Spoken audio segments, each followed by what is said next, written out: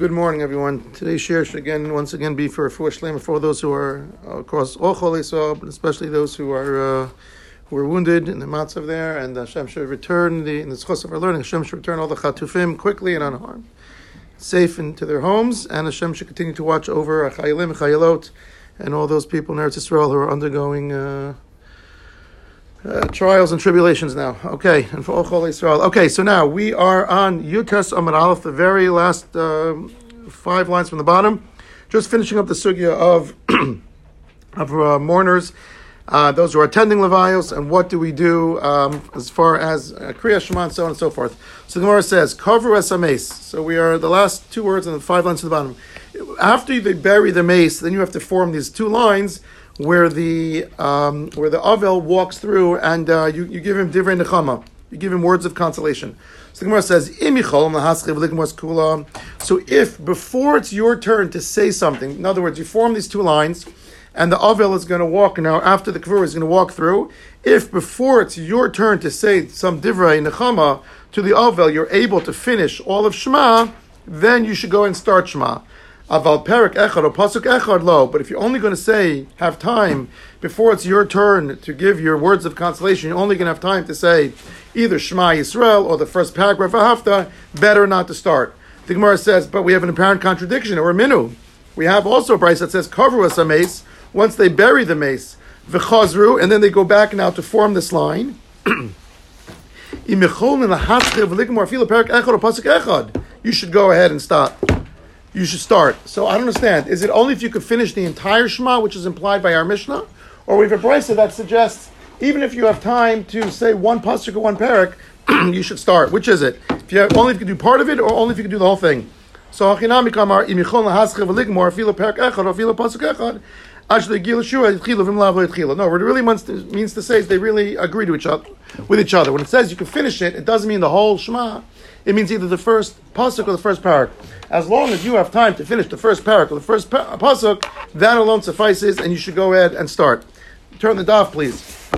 The Gemara continues. Just the last couple lines regarding to this aspect of the Mishnah in the cemetery. The Gemara says, "Omdim Meshura." So now you have, let's say you have multiple lines. It's a lot of people came to pay respects to the mace, and you're going to have more than just one line. There's going to be a few layers back. There's so many people in attendance to fulfill the mitzvah of Livoy Mace, that you have people on the front lines, people on the back lines, and presumably the people on the back lines who are not up front are not going to be able to meet directly with the Avel, and they're not going to have a chance to say their divrei nechama right to the divrei Avel. They're just going to be part of to show kavod to the mace and to the Avel, but they're not actually going to go ahead and be able to verbalize because they're 3, 4, 5 rows back.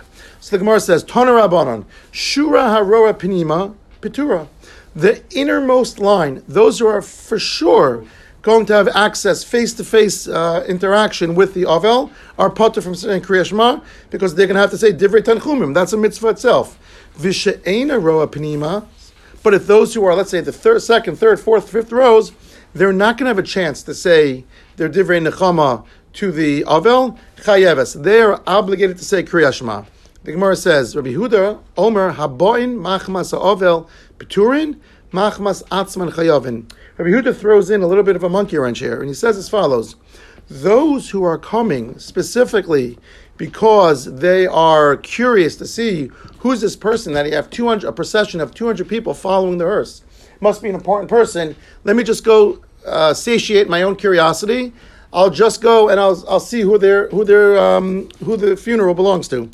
But so if you're just coming machmas ha'avel p'turin, if you're coming to actually because you know the avel and you want to give him divrei nechama and your shoulder will be one that he recognizes and will lean on, so it's personal, then you're potter. But if you're coming machmas atzma, you're just curious, you want to see what's going on, then you're chayiv to say Kriya Shema. The question is now, is Rabbi Huda coming to expand or to limit? Meaning, Rabbi Huda says if you're coming for the avel's sake, then you're potter from Kriya Shema. If you're coming for your own curiosity, you're chayav. No matter how far you're. That's the question. Is he talking about to the first line? Let's say you're on the first line, but you're still coming just for your own personal curiosity. Is he referring to then you have to say Kriya Shema even though you're on the first line? That would be limiting it. or has he expanded it? Even if you're on the back line, where we just said that you're chayv to say Kriya Shema, but if you're on the back line, but you came for the purpose of the Avel, you would still be part of Kriya Shema. The Gemara is not sure. It's unclear as to what if he's coming to limit or expand. Okay, now. Is there an union of if you're too close to the kever, it's lowering the rosh? Lowering the rosh by saying Kriya Shema. So typically you're more than 4 amos away. Okay. Typically 4 amos away, but good question. Okay. Sure. This might be an edge case. Please. Rav Kanevetsky, he passes away. You have thousands of people that are at the funeral. He has it in a circle of people who knew him well. Right. Everyone else that showed up, maybe you got a bracha from him, maybe you didn't. What do you do then? So again, based on the simple line of the Gemara, those who are going to have access to everyone's paying the respects of Chaim Kanievsky, but the question is to his children, to his Avel, to the Avelim, right. If you're going to have direct interaction, then we're going to say something to him, then you'd be part of from Kriya Shema. Everyone else, if you're not in that inner circle and you're 12 rows back, you have to say Kriya Shema. Yeah. Okay. Now we're going to start a fascinating topic. I know Jack doesn't like when I differentiate between fascinating and not fascinating, but despite that, this is a fascinating topic, and that is when human dignity, when kavod habrios clashes with a mitzvah. When kavod habrios is in direct contradiction to a mitzvah, human dignity, or kavod to HaKadosh Baruch Hu, which wins out? So let's see.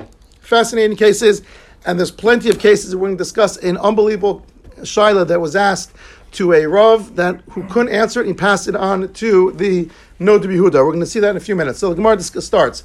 Amar Rav Yehuda, Amar Rav. Okay, so the Gemara starts now as follows. Hamotzi kilayim bevigdo. Someone all of a sudden notices while he's at work and he goes to the cafeteria during lunch to buy. He's in a big corporate building, and he realizes that, oh my God, I'm wearing a Hugo Boss, which by the way very often has שעטנז, and I didn't check it. I'm wearing שעטנז. Post on a fila b'shuk. He has to disrobe even in a public place, even when it's going to cause him a little bit of embarrassment.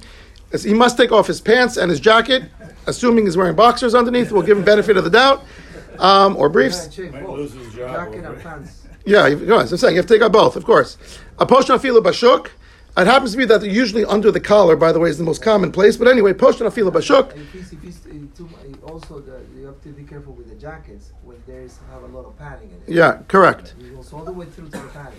So my timer, what is the reason a person has to go ahead and disrobe? Why should we embarrass him? The pasuk says, "Ein chochma, ein tevuna, vein eitzel l'negel Hashem." When there's no wisdom or understanding or counsel, when it's weighed against the honor of HaKadosh Baruch Hu, all those things go by the wayside. In other words, the kavod that we have to show to HaKadosh Baruch Hu in following His commandments and His mitzvos supersedes that of kavod habrios. The Chol Makom, says the Gemara, based on the pasuk of Mishlei, they teach it as follows: Chol Makom sheyesh chilul Hashem. Anytime where you're able to profane, or as a result of your action you will be profaning the name of Hashem. In Cholkin Kavod Harav, we don't give kavod even to a Talmid Chacham. Basically, HaKadosh Baruch Hu's kavod wins out. Okay, so far that's good. That makes sense. The Gemara says, whoa. Meis, we have the following question: Kavru as a meis. If one goes ahead v'chazru. Now they're escorting the Avel back to his house after the Kavura. And in front of the Avel are two ways to go: path A and path B. Achas Torah v'achas Tameah. One of them is a normal road, and the other one weaves in and out of a cemetery, and there's a kever there. Now, presumably, part of the entourage that's following him has Kohanim in it. So, Ba B'Torah Bar Nimo. B'derech Torah. So if the Avel chooses to go through the park, which is Tahor, everyone follows.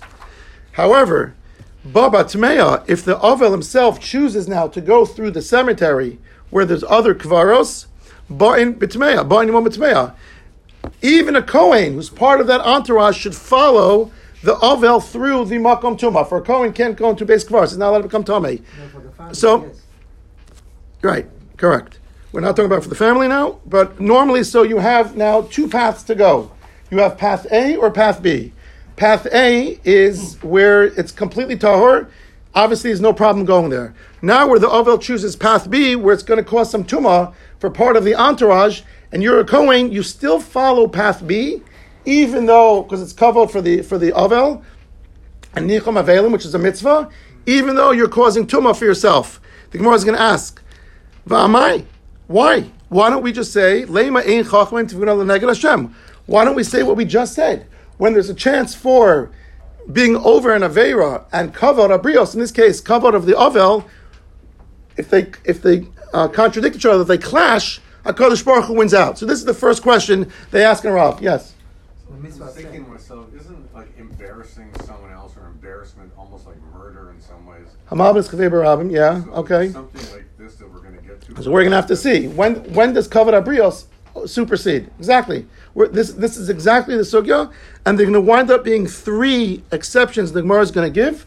We're going to add a 4th from the Rush, but there are 3 exceptions the Gemara gives. So let's see. The Gemara says, basically, I don't understand. You just told me that whenever you have a direct clash between Kadosh Baruch Hu's mitzvahs and kavod habrios loses. You disrobe even publicly in a public place because you're wearing שעטנז. But here, if you can choose either path and the Ovel chooses the Tameh path, a Kohen goes ahead, even though he's not allowed to, if it's not when the Zayin Krovim, he's not allowed to go ahead and come Tameh. How is that? So the Gemara says as follows. Tirgama, Rabbi Abba Bebeis Sapras. He answers, this case where the path B that the mourner is choosing is not a typical cemetery. It's called the Beis Pras. Beis Pras is a field that had a kever, that had one person, let's say, buried in there, and it was plowed over. And the concern is that the plow actually went so deep into the ground that it may have disrupted the body, the bones that are left, and as a result, it has scattered the bones throughout the field. Now, in order for even a piece of bone to transmit tumah, it has to be the size of like a piece of barley. Okay, it has to be a decent size. It can't be microscopic. So, if you had now a base of pras, you have a whole field, and you have one kever that was plowed over. So the concern is that maybe the bones scattered, and anywhere you walk in that, you're going to contract tumah because you have pieces of bones that are big enough to convey tumah.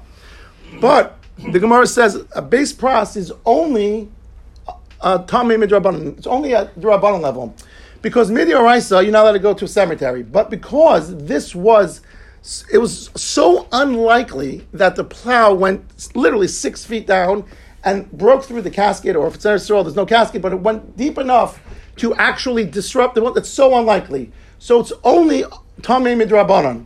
Because midoraisa, we assume that it's not going to actually disrupt that one kever. Therefore, he's saying it's a dirabanan level. The answer that the Gemara is giving here is that if you have a dirabanan mitzvah versus kavod habrios wins out.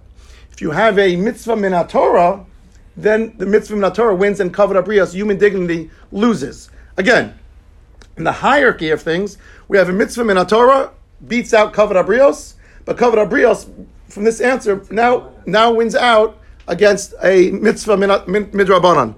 Gemara says, how do I, and concerning a base pras, Amar Rav Yehuda Amar Shmuel min hapech adam base pras v'holech. The Chachomim, because it's not Tuma min haTorah, they allowed us to do this little formula where you go, when you walk in the base pras is not a cemetery. It's a field that has one kever in there. So what you do is you blow everywhere you go, and we assume that if there are little pieces of bones on top of the ground, you're going to blow them away. It's going to clear a path for you, and you're not going to become tamei. They're big enough to make you tamei. They're probably big enough where you can't blow them away. Or then you might see them. But yes, that's a special kula. But you're right. But the dispensation was only given by the Chachamim because it only starts on a midrabanan level. It's not a Torah level. If the kever is 6 feet under, can the Kohen walk through? If the kever is... What I'm talking about. So if it's a cemetery, they should never walk through. So that's why I'm confused. But no, but... Saying, what if it's one grave and it was never dug? Right. So the halach is that you're not supposed to walk within 100 amos of that area. But now it's the basic process. It's not a full cemetery. You can walk in that area if it's not by the kever. You can walk there. It's not a full cemetery. It's a field that had one kever in there, so you're able to walk there. Min haTorah, you're not allowed to walk there. Min haTorah, you can't walk there unless it was disturbed by this. Unless it was disturbed. Correct. And it was just one kever. We're talking about it was one kever. It's not a full cemetery. Okay. Now the Gemara continues. Now the other possibility is the other thing is the reason why you can walk here in this case is not answers Rabbanon is one answer. To prove it's Rabbanon, he's saying that because so many people have trampled over and walked over this field, it's unlikely that anything is now even more than just bone dust. In other words, it's been crushed under people's feet. Certainly not going to have the requisite size to transmit tumah. So there's no tumah. So now,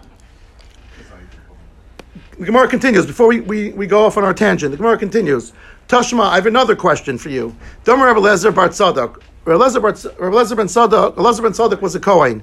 He says, Midalgin hayinu al gabi arono shel mesim likras malchei Yisrael.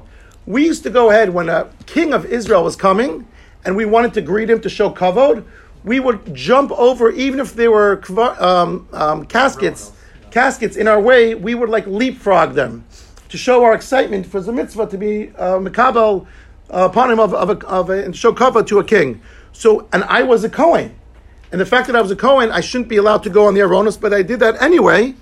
V'lo likras malchei Yisrael bilvad amru, says Rabbi Eliezer Tzadok, not only did we do this, did we climb on the caskets to see but even elafilu likras malchei akum, even to go ahead and give kavod to a goyish king. We saw this on Daf Tes. Shim yiske yavchin ben malchei Yisrael malchei akum, so that if we're zochet to get to Olam Haba, we'll understand what true kavod, the differentiate true kavod between a Yiddish king and a Goyish king.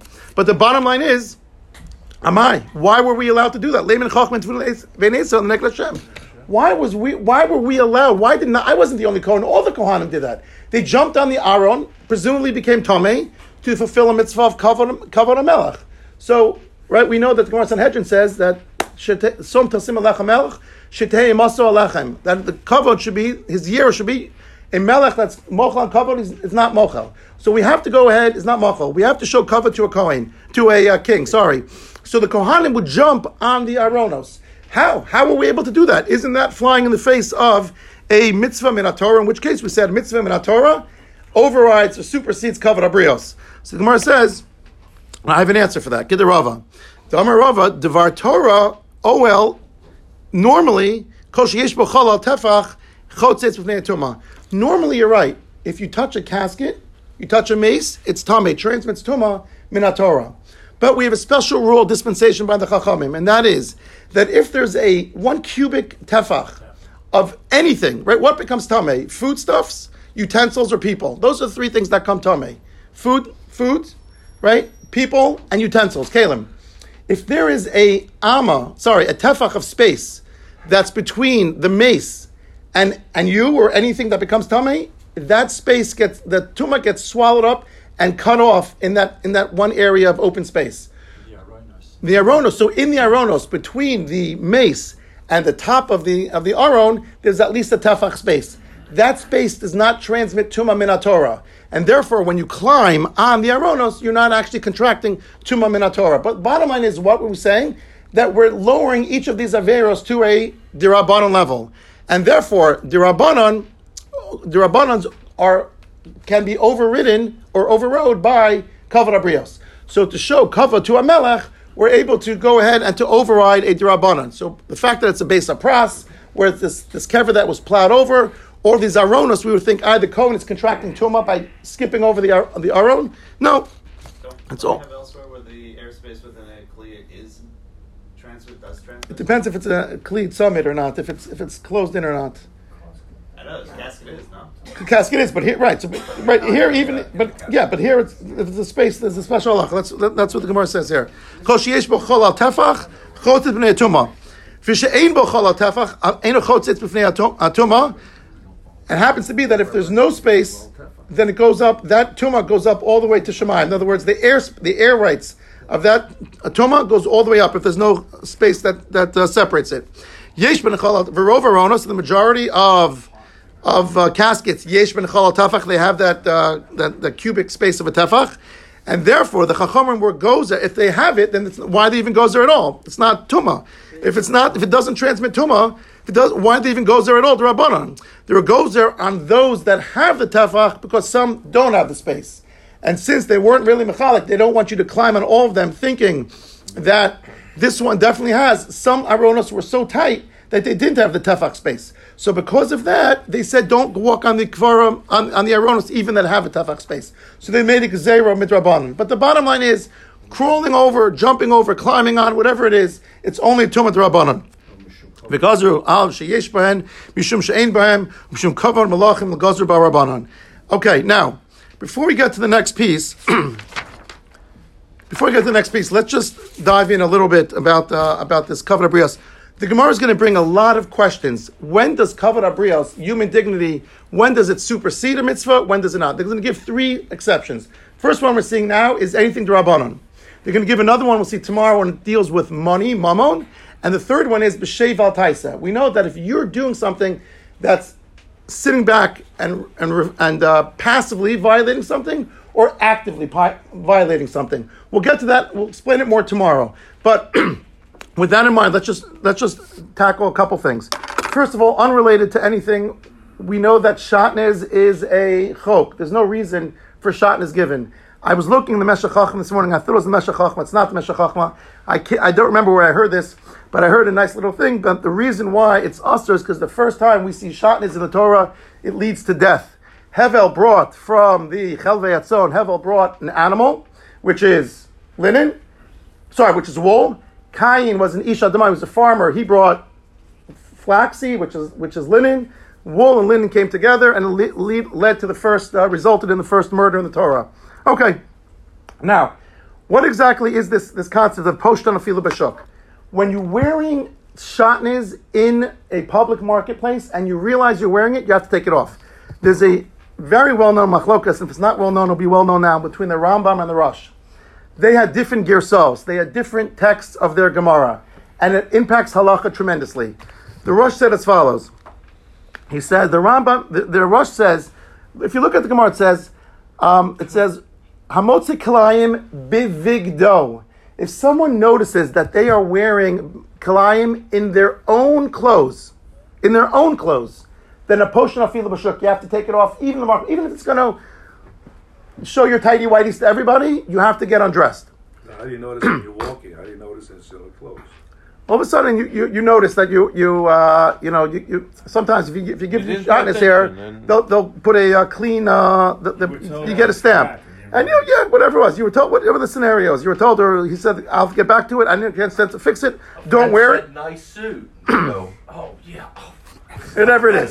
It's new, I forgot. So the Mitzvah says that you're wearing, well, that'd be a suffix, but assuming that you know you're wearing shatnez, it does not apply if you see your friend wearing shatnez. So all of a sudden, your friend, to Jeff's point, says, I got this new Hugo Boss, the majority of Hugo Boss suits have shatnez, and you tell so if you see it in your friend, the Rosh says you don't have to, jump him and fight, rip off his clothing.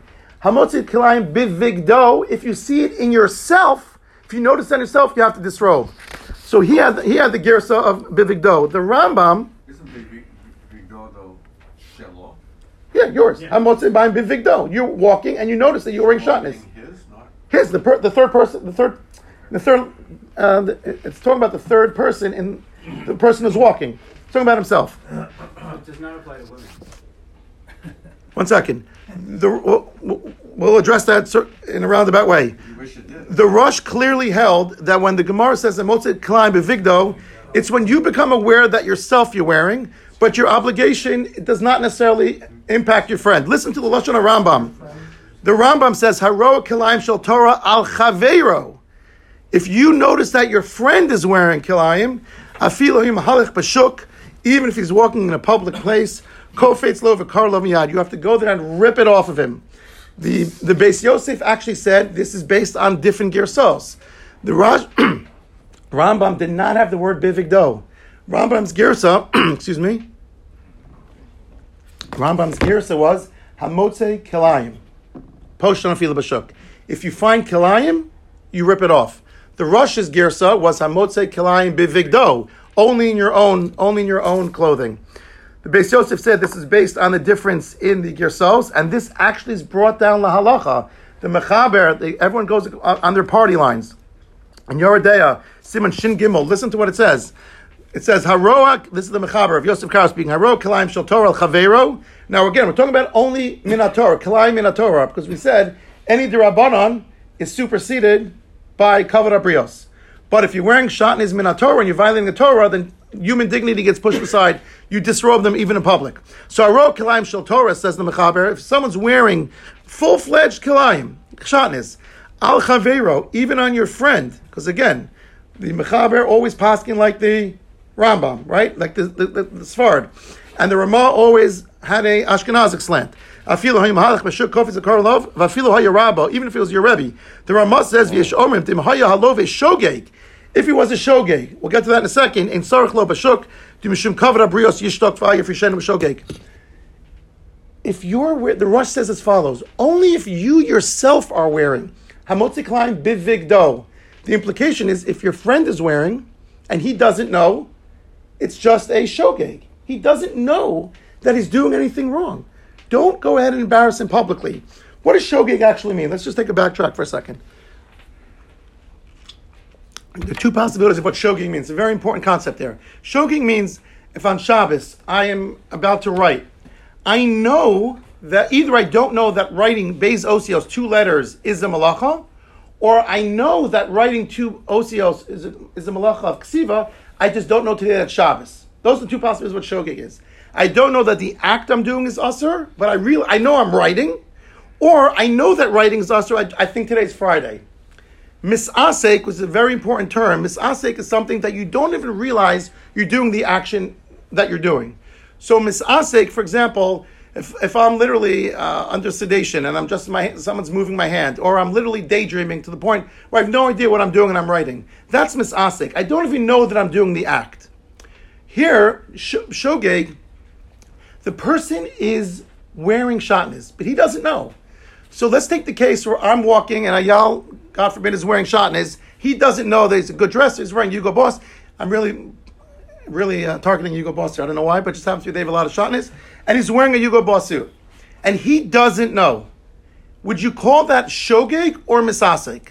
Would that be a case where, so there's a very, very well-known machlokas between Rekiva Eger and the Nesivos. So Rekiva Eger says, this is a case of misasek. Everyone agrees this is misasek because he doesn't even know that he's wearing shatnez. If you're writing 2 osios on Shabbos, you know that it's a malacha, you just don't know that this malacha is asur, or you don't know that Shabbos, but you know you're writing.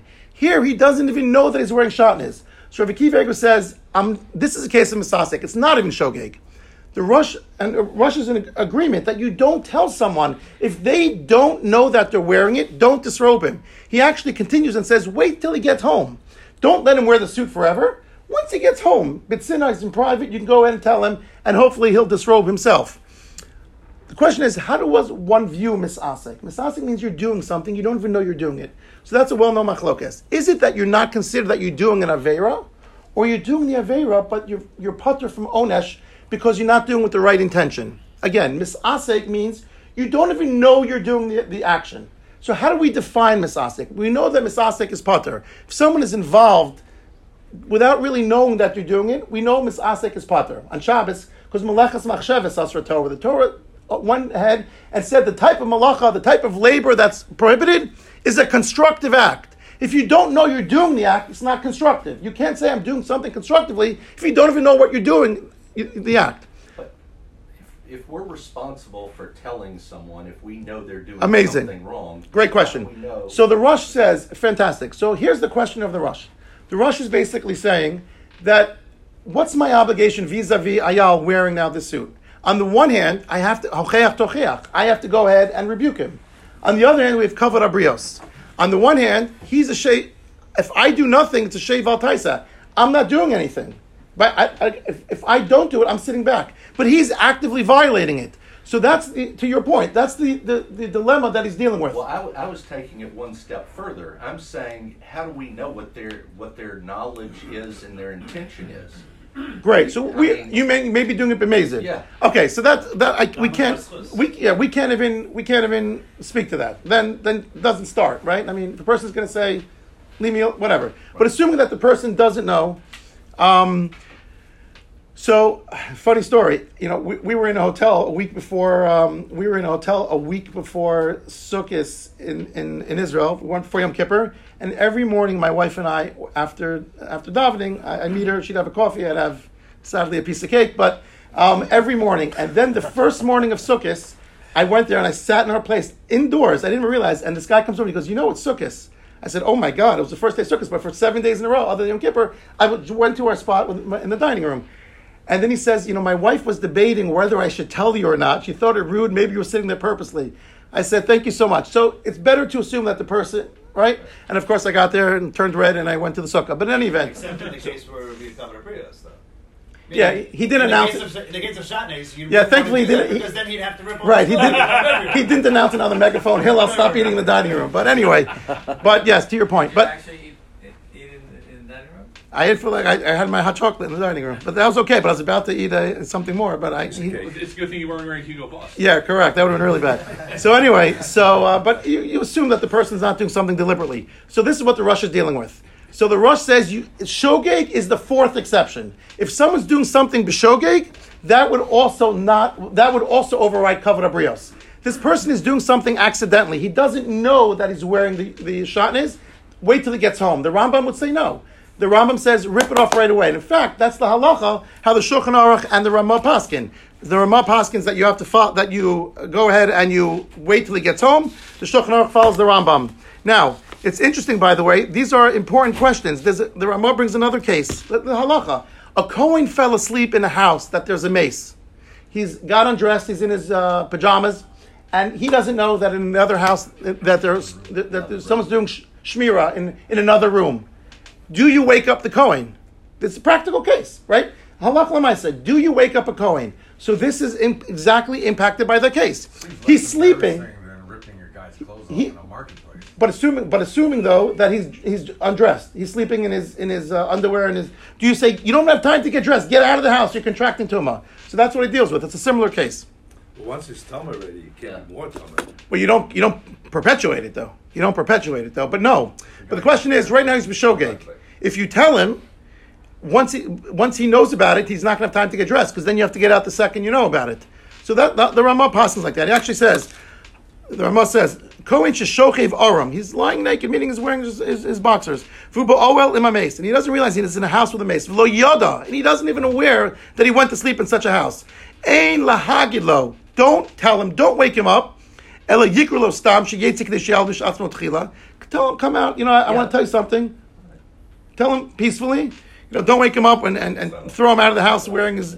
Okay, and basically, sheituma d'rabanan yalbish atzmo tchila degodol kavod habrios. He's going along the party line. Since it's only a tuma d'rabanan, then you can tell him nicely. You don't have to go ahead and embarrass him to go outside half naked. The following question is an amazing question that was posed. Listen to the insight here.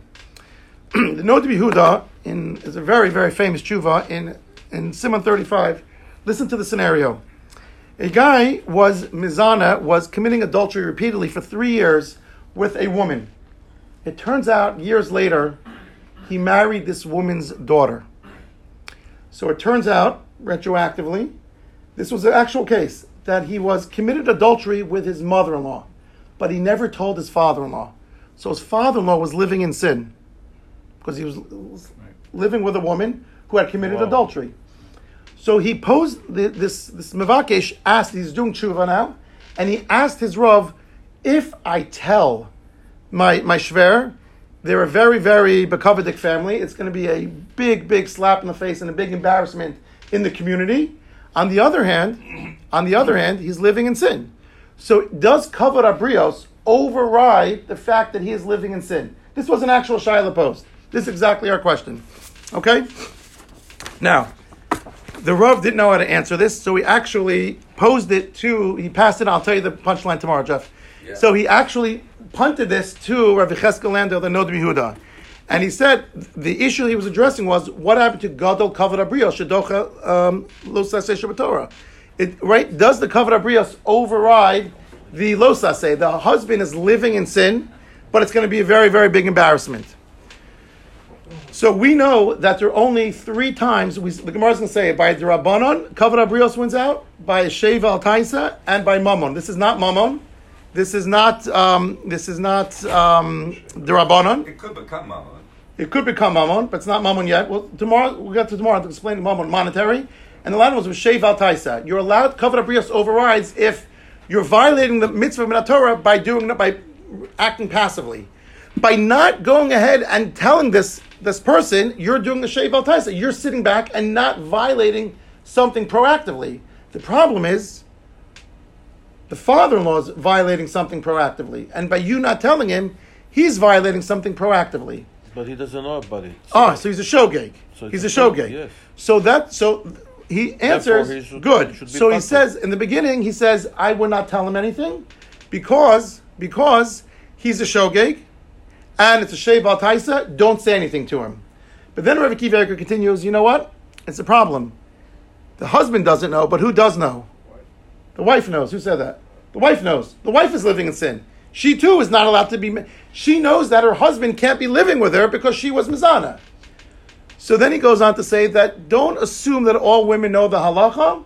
Don't assume that all women know the halacha. You don't. Still, I don't find any compelling reason to tell the father or the mother-in-law or don't say anything. But then he says there's one last point. He says if you look at the Rosh, this was Noy Behuda Ashkenazi. If you look at the Rosh's lashon is as follows, and this takes the godless of a Rabbi Akiva Noy Behuda. He says, to quote the Rosh, the actual lashon is that 209. Let me find 210. Sorry, here. He says that when you go back to your house, it says you have to tell him when he says when he gets back to the house, you'll tell him. Meaning, don't disrobe your friend. Right? The Rosh is the one that said, Hamotzi Kalayim bivigdo. If you find it on your own clothes, you have to disrobe. But not if you find it someone else's. Rather, wait till he gets home and tell him b'kavadik in a proper way. Doesn't mean that you let him wear the shatnez forever. So too here says Noda Behuda, you have to tell him because it can't be that you let him live forever like that. You tell him in a way, everything until this point, I would say, it's a shei bal taisa, he's a shogeg, the woman doesn't unnecessarily know the halacha, that he's not allowed to live with her. But all these things, the Rosh doesn't say you let the person wear the shatnez suit forever. You tell him in a certain way when he gets home that will minimize the embarrassment. So too here, you tell the person you're obligated to tell him. Ultimately says you're obligated to tell him because of the fact that you can't let him live in sin forever. And the very, very famous end of the tshuva is he says no matter how many times you fast, it won't go ahead and be mechaper. He gives a very long thing about tshuva. He says, obviously, I see you want to be mechaper and you're doing tshuva, good for you, and you're not going to be able to complete your tshuva process until you go ahead and inform your father-in-law. But these are examples where halacha l'maisa, we'll see more tomorrow, where it comes into play, where you have kavod habriyos with a direct clash with mitzvos min haTorah and mitzvos d'Rabbanan. Have an amazing day.